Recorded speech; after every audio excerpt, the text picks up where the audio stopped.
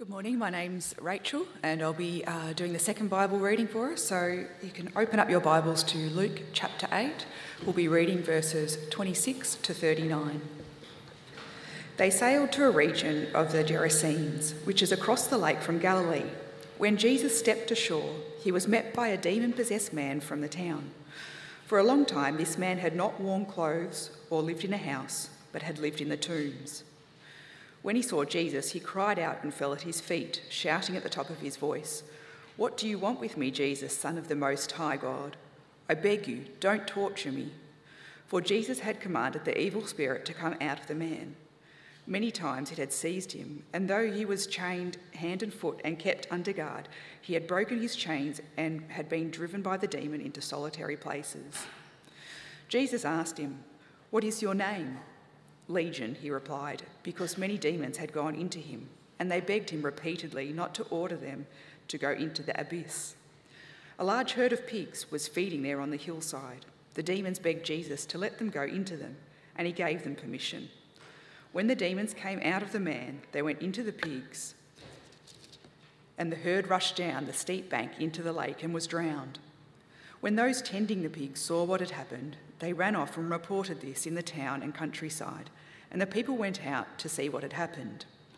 When they came to Jesus, they found the man from whom the demons had gone out sitting at Jesus' feet, dressed and in his right mind, and they were afraid. Those who had seen it told the people how the demon-possessed man had been cured. Then all the people of the region of the Gerasenes asked Jesus to leave them because they were overcome with fear. So he got into the boat and left. The man from whom the demons had gone out begged to go with him, but Jesus sent him away, saying, "Return home and tell how much God has done for you." So the man went away and told all over town how much Jesus had done for him. This is the word of the Lord. Thanks, Rachel. You could keep your Bible open. We'll be working through that passage, and if you're a note taker or you'd like to follow along, there's an outline as well, which you might find helpful. But as we begin, I'm going to pray, so please pray with me. Gracious God, we thank you for revealing yourself to us in your Son and in your word. We rejoice in knowing that your word will not return to you empty. It will accomplish what you please and prosper in what you send it to do. And may you be at work in us now through your word by the power of your Spirit. In Jesus' name we pray. Amen. There are some things about reality that we don't think about much. Some things that are realities behind the scenes that are true, but which we don't give much thought to. For example, did you know that you, at the moment, are moving at the speed of 1,600 kilometres an hour? As you sit here in church, you are moving at 1,600 kilometres an hour. That's because that's how fast the world is spinning. And you are obviously sitting on top of the world, and so you are moving with it.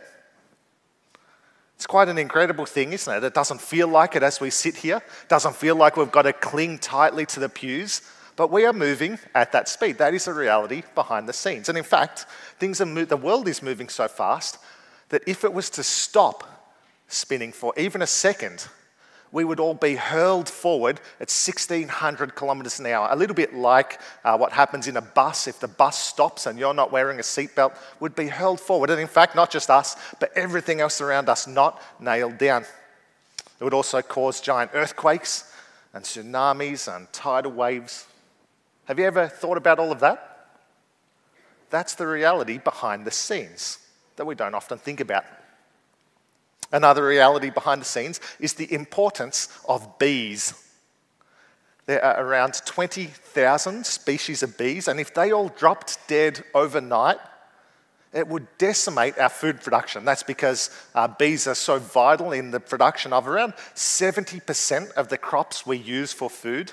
And so if bees were gone, we would lose apples, plums, nuts, vegetables, though that's probably not so much of a loss. We'd also lose cherries, we'd lose honey, of course, but perhaps the killer, we would lose coffee. So most of the coffees we drink rely on bees for pollination. Doesn't that make you love bees more? But we don't think about bees much, do we? But they're so important. That is the reality behind the scenes.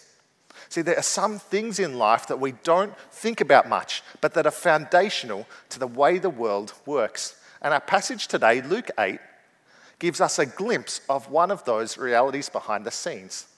It gives us a glimpse of the spiritual war that's going on, the war between God and the devil. Have you ever thought about that much?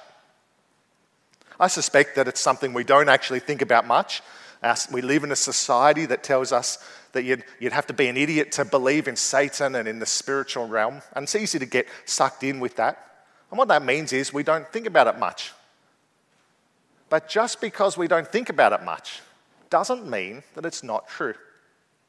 And Luke 8, along with the whole Bible actually, makes very clear Satan and his demons do exist, and they're locked in a war with God.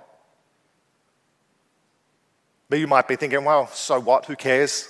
Why does that matter to me? We know for the other realities behind the scenes why they matter. If the world stopped spinning, we'd all die. If bees stopped existing, we'd all starve. But what about this reality?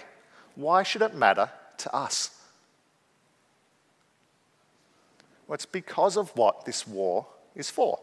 At its heart, it's a war for who is king of the universe, for who has control of the universe, of the world, and of us. In one sense, it is a war for me and for you. Satan is fighting for ownership and control of you. And if he gets it, he will destroy you. God as king is a gracious and a loving king. But if Satan were king, he would devour and destroy us like a lion. And so the outcome of this spiritual war is actually vital for your well-being and for your future well-being.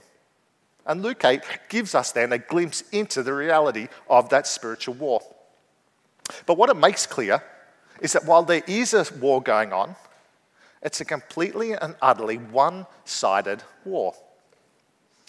Here's a photo of Levi, my 2-year-old son. So he was quite chuffed to get to pose for a photo. He's showing you his new skill of giving thumbs up there. But imagine if Levi were to get into a fight with Mike Tyson. If Levi were to fight Mike Tyson, that would be a completely and utterly one-sided fight. As much as he takes after me and so as strong and as tough as he is, he would lose, and he would lose easily. In a sense, it's over before it's begun. And what Luke 8 shows us is that the spiritual war that's going on is even more one-sided than a fight between Levi and Mike Tyson. There's a spiritual war going on, and Jesus is winning easily. And we see that right from the start. Our passage starts as Jesus arrives and he steps off the boat. He's in the region of the Gerasenes, just across the lake from Galilee, and he's just calmed the storm. And as he steps off the boat, he's confronted by this demon-possessed man, verse 27. Now, this poor bloke's been caught up in the spiritual war, and he's been doing things tough at the hands of the demon. He's been naked and homeless, living in a cemetery, away from family and friends, tormented out of his mind. He's likely emaciated and filthy, probably hasn't been bathing much. This guy's in a bad way at the hands of this powerful demon. And this poor, wretched, demon-possessed man meets Jesus, the one who can heal the sick, who can raise the dead, who can calm the seas with just a word. And so when they meet, we might expect there to be sparks. It's a bit like a clash of the titans, the two powerful forces colliding. Good versus evil, Son of God meets depraved demon. So we might expect that there are sparks, a big tense battle, but did you see what happens when they meet? There's no fighting, no sparks, no bitter battle. Instead, the demon falls on his knees and grovels before Jesus. Have a look at verse 28. When the demon saw Jesus, he cried out and fell at his feet, shouting at the top of his voice, "What do you want with me, Jesus, Son of the Most High God? I beg you, don't torture me." Is that what you expected? This powerful demon, capable of destroying this poor guy's life, falls on his knees and begs. Why does he do that? Well, it's because he's recognized who he's up against. The Son of the Most High God. And he knows he's way out of his league. It's a bit like this. Imagine if you're down at the local football ground to watch the Box Hill Under-10s football club. They've just been in the rooms getting a pump up by the coach, and so they're frothing at the mouth. They come charging out, ready to run through walls. And as they come out onto the field, they look and see their opponent for the day is the Geelong Football Club. Box Hill Under-10s versus reigning AFL premiers. The battle's over before it's begun. They're way, way, way out of their league. And it's a little bit like that with the demon. He looks at who his opponent is, and he realizes he's way out of his league. And so he simply falls on his knees before Jesus and begs. Did you notice how Jesus responds? He asks the man his name. But did you see who replies? Not the man, but the demon, which shows just how in control the demon actually is. And the demon's answer actually makes this thing more incredible, if that's possible. Have a look at verse 30. Jesus asked him, "What is your name?" "Legion," he replied, because many demons had gone into him. The demon's name is Legion, which was a militaristic term for a regiment of 6,000 men. Now, that might mean that there are actually 6,000 demons in the man, or it might just mean that this is an extremely large number. But either way, the point is that this is not a fair fight. This is many onto one. And we all know that in a fight, numbers help. Imagine if I looked at that fight earlier and I said, I want to help Levi out. I'm going to go and fight Mike Tyson. Now, if I was to do that by myself, I would lose as well. But if all of you were to help me, we were all to gang up on Mike Tyson, we could win. Even though the one is much stronger than each of us individually, us together can outnumber and beat him. We know that in fights, numbers help. The more of you there are, the easier it is to win. But even though the demons outnumber Jesus 6,000 to 1, still the 6,000 are so fearful of the one. Still the 6,000 are so much weaker than the one. See, there's a spiritual war going on, and Jesus is winning easily. And so this legion of demons then comes up, it continues to beg Jesus, and they come up with a creative plan. They beg him, don't send me into the abyss, don't send us into the abyss, which was the place of torment and judgment for demons. But instead they've got this creative solution. Have a look at verse 32. A large herd of pigs was feeding there on the hillside. The demons begged Jesus to let them go into the pigs, and he gave them permission.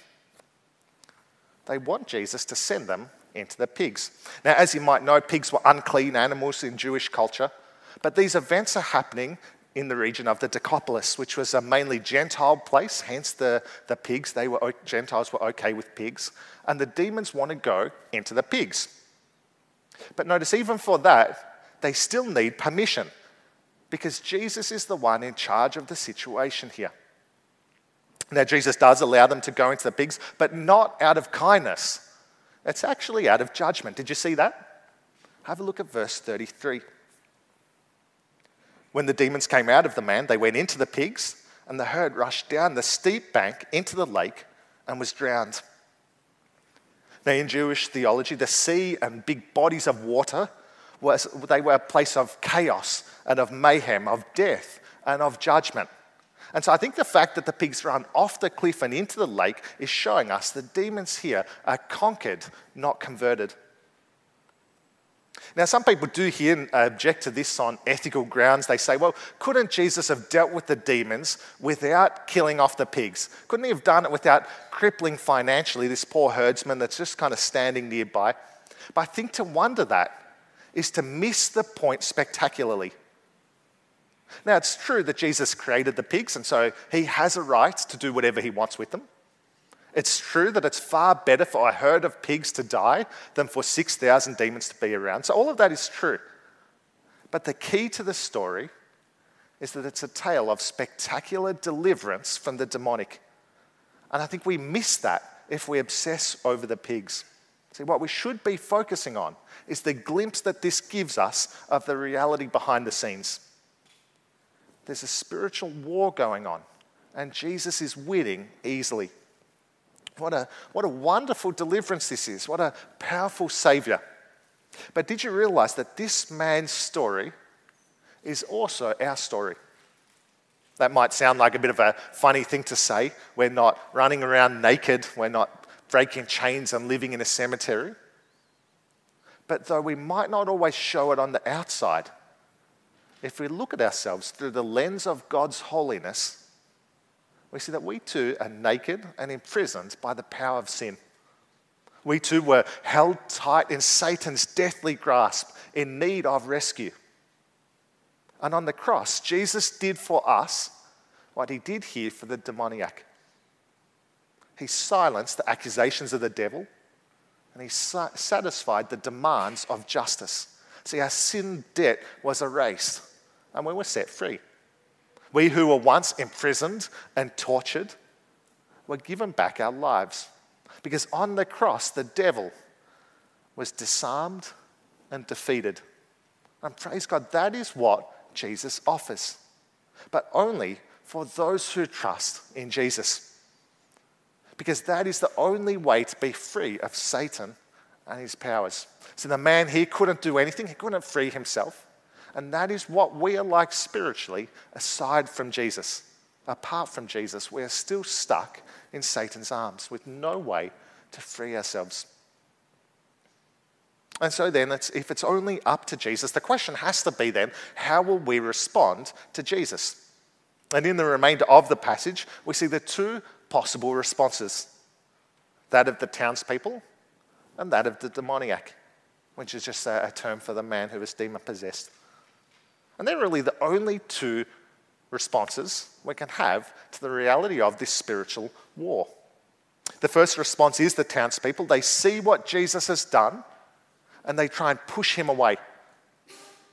In verse 34, the people who saw all this happen go and tell the rest of the town, and the rest of the town comes to see it for themselves, and when they arrive, they can't believe what they've seen. Have a look at verse 35.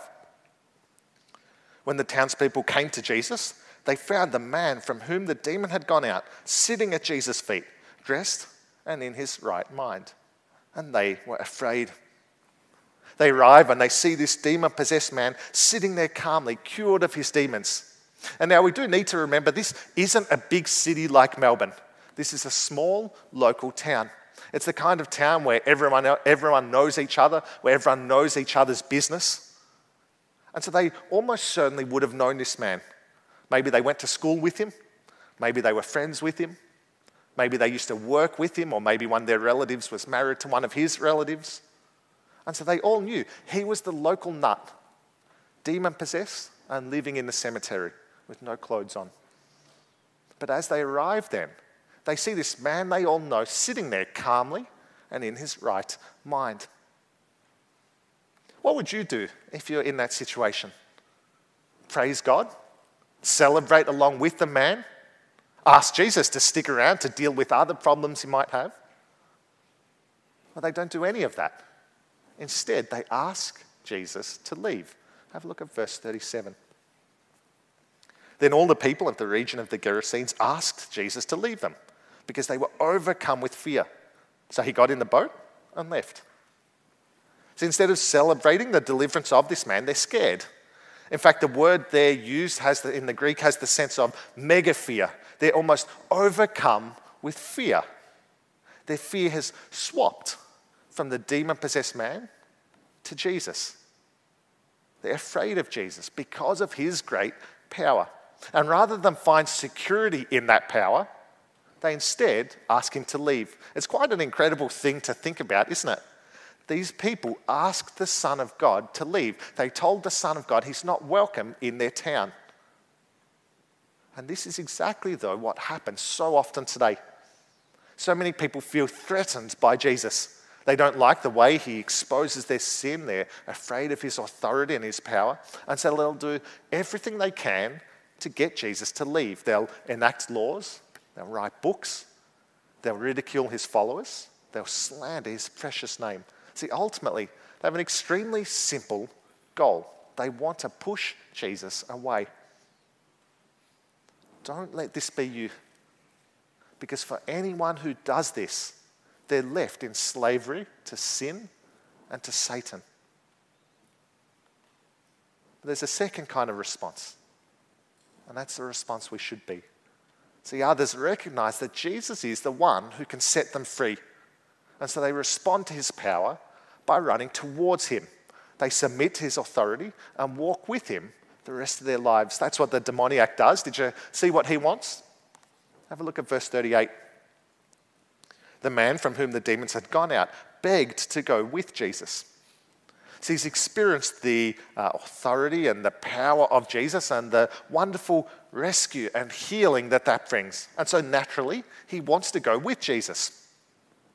But did you see how Jesus responds? Continue in verse 38. But Jesus sent him away, saying, "Return home and tell how much God has done for you." So the man went away and told all over town how much Jesus had done for him. Jesus says to him, "Go and tell everyone what Jesus has done for you, what God has done for you." And imagine that for a testimony. Well, I used to run around naked, snapping chains with my bare hands, sleeping in cemeteries. I was possessed by 6,000 demons. But then I met the Son of God, and the demons fell and begged him like a dog, and he cast them out into a herd of pigs. The pigs ran off the cliff and they drowned, and now here I am. Imagine hearing someone share that. Imagine if someone got up and gave their testimony at church, and that was it. And you could just imagine how it was received. Maybe this guy had a wife, and he goes and knocks on the door, and she opens the door, and she can't believe her eyes at the change that's happened in him. Or maybe he bumps into an old friend from school down at the supermarket, and this friend is scared of him and tries to run away. But he tells them, "I've changed. Jesus healed me." So he goes and he tells of what God has done for him. And it is an amazing testimony. But you know what? If you have put your trust in Jesus, then your testimony is just as exciting as his is. Maybe you feel like, compared to his, your testimony is boring. That's a little bit what I feel sometimes. I grew up in a Christian household. I can't remember a day when I didn't accept Jesus as Lord and Saviour. There were ups and downs, of course, but no big falling away period. And it can be easy to feel like my testimony, compared to someone else's, is boring. Have you ever felt like that? Well, when we do, that's why it's so important to remember the reality behind the scenes, that there is a spiritual war going on. And the spiritual war is a fight for our souls. And every single testimony is the story of Jesus' victory. The story of how he plundered you from Satan's kingdom. Isn't that encouraging to think about? And that's why every testimony is so exciting. Praise God for his stories of plunder and salvation. And so if we've encountered Jesus like this, if we've seen God's goodness at work in us through his Spirit, then we have good news to bring to the world. See, Jesus told the demoniac to go and tell the world of what God had done for him. And Jesus also tells us to go into the world and tell of what God has done for us. Now, one interesting thing here in Jesus' instructions is that he tells the man to go back home. The mission of God begins in our homes as we pass on to those closest to us how much God has done for us. How much God has done for us by setting us free, by covering our shame, by renewing our minds, and by giving us new lives to live. Now, of course, God's mission obviously doesn't stop there. It doesn't stop in our homes, but it does begin there. It starts in our homes and our families as we share with them what God has done for us, plundering us out of the kingdom of Satan into the kingdom of life. And as we offer them, this is what God can do for them as well. But of course, the challenging part of that is knowing, well, how do we do that though? How do we go about telling of what God has done for us? And so what I want to suggest for you is one possible model. It's not the only model. There's plenty of other models out there that you could do, but this is one you might find helpful when you think, how do I go and tell of what God has done for me? And the model is this: pray, love, tell. Pray, love, tell. The first step is to pray. It always has to be, doesn't it? It has to start with us coming before God on our knees and asking him for help. Because we can do nothing by our own strength. It's only by the strength of God that we can do anything. In the lead up to our Food for Thought program that we run as a church both last year and this year, my growth group spent a lot of time praying. We made a concrete list, one name each, of those we want to aim to invite along. And then we spent a lot of time praying about that. It was actually amazing to see how God in his kindness, when we prayed about it, how he answered those prayers. So many from that list we made that we invited along said yes and came along to Food for Thought. It was great to see. So the first step to being able to tell of what God has done is to pray, to ask God for help. And so let me ask you this. Are you praying for your non-Christian family and friends? Are you praying that you might be able to share what God has done for you with them? When was the last time you prayed and asked God for that? Last week? Last month? Last year? Or maybe you can't even remember when the last time you prayed about that was. It's worth reflecting because our prayer life shows where our heart lies. Follow your prayers and you'll find your heart. See, if we want our family and our friends to be saved, then we have to begin by asking God for help. We have to pray. The second step is to love them, to be there for them. Because if we're not invested in them, if we're not loving them, then our words lose a lot of punch. But conversely, if we are invested in their lives, if we're there for them when times are tough, then when we share of what God has done, it does pack an extra punch. I was chatting to one young lady at church recently, and she's great at inviting her non-Christian family and friends and work colleagues along to things. And I said to her, I asked her, what's your tip? How do you do it so well? Do you know what she said? She said, I don't do anything special. I'm just friends with them. I'm just invested in their lives. And then she lets them know she's a Christian and actually asks them. And I found that so encouraging. We don't need to be an incredible evangelist. We don't need to have particular skills or specialties. All we need to do is love our friends, to be there for them, to be invested in their lives, and then to be intentional about sharing our faith, which is the final step. We tell. We look for chances to share our faith, to share of what God has done for us and can do for them. And if that comes from a place of love on the foundation of prayer, then you never know what God could do. I wonder, when was the last time you told someone what God has done for you? For many of us, I suspect it feels overwhelming. To try and share the whole gospel with someone might feel like a bit of a spiritual Mount Everest, a mountain that's too big to climb. And so why not then start small? This week, why not share with someone what you did over the weekend? That's what I used to do when I was a school teacher. You could start by asking them, what did you do on the weekend? They'll tell you. And then 9 out of 10 people have enough social EQ to then ask you back, well, what did you do over the weekend? And then you can tell them you went to church. And if you're feeling particularly adventurous, you could tell them about the sermon today, how it's all about demons. But why not try that? Why not just start by telling them you go to church? And it's a small way to start introducing into the relationship and into the conversation that you're a Christian and that you go to church. It's a small yet achievable way of beginning to open doors to tell of what God has done for us. And doing that, telling of what God has done, has to be the top priority for us. Because the underlying reality of this world is that there's a spiritual war going on. And it affects every single one of us, whether we know it or not. If it's true, it is true for all of us. But the great news is that in that spiritual war, Jesus is winning easily. So go and share of that. Go and tell how much God has done for us, in the hope that they might hear, repent, and be saved. May that always be our heart's deepest desires. In fact, I'm going to pray and ask God that it would be. Please pray with me. Heavenly Father, we thank you for Luke 8. Thank you that it gives us a glimpse into the reality behind the scenes. It shows us there is a spiritual war going on. Would you help us to see the world rightly in light of that? Help us to see that Satan and his army is a real thing, a dangerous thing and a powerful thing. But would you give us incredible comfort and comfort to know that Jesus is winning so easily that here, as we see, all Satan can do is fall and beg, that there's nothing Satan can do to defeat you and to defeat Christ. We thank you that we see that ultimate victory on the cross, where sin and Satan was defeated. We thank you for Jesus laying down his life for us. We thank you that that is what you have done for us through your Son.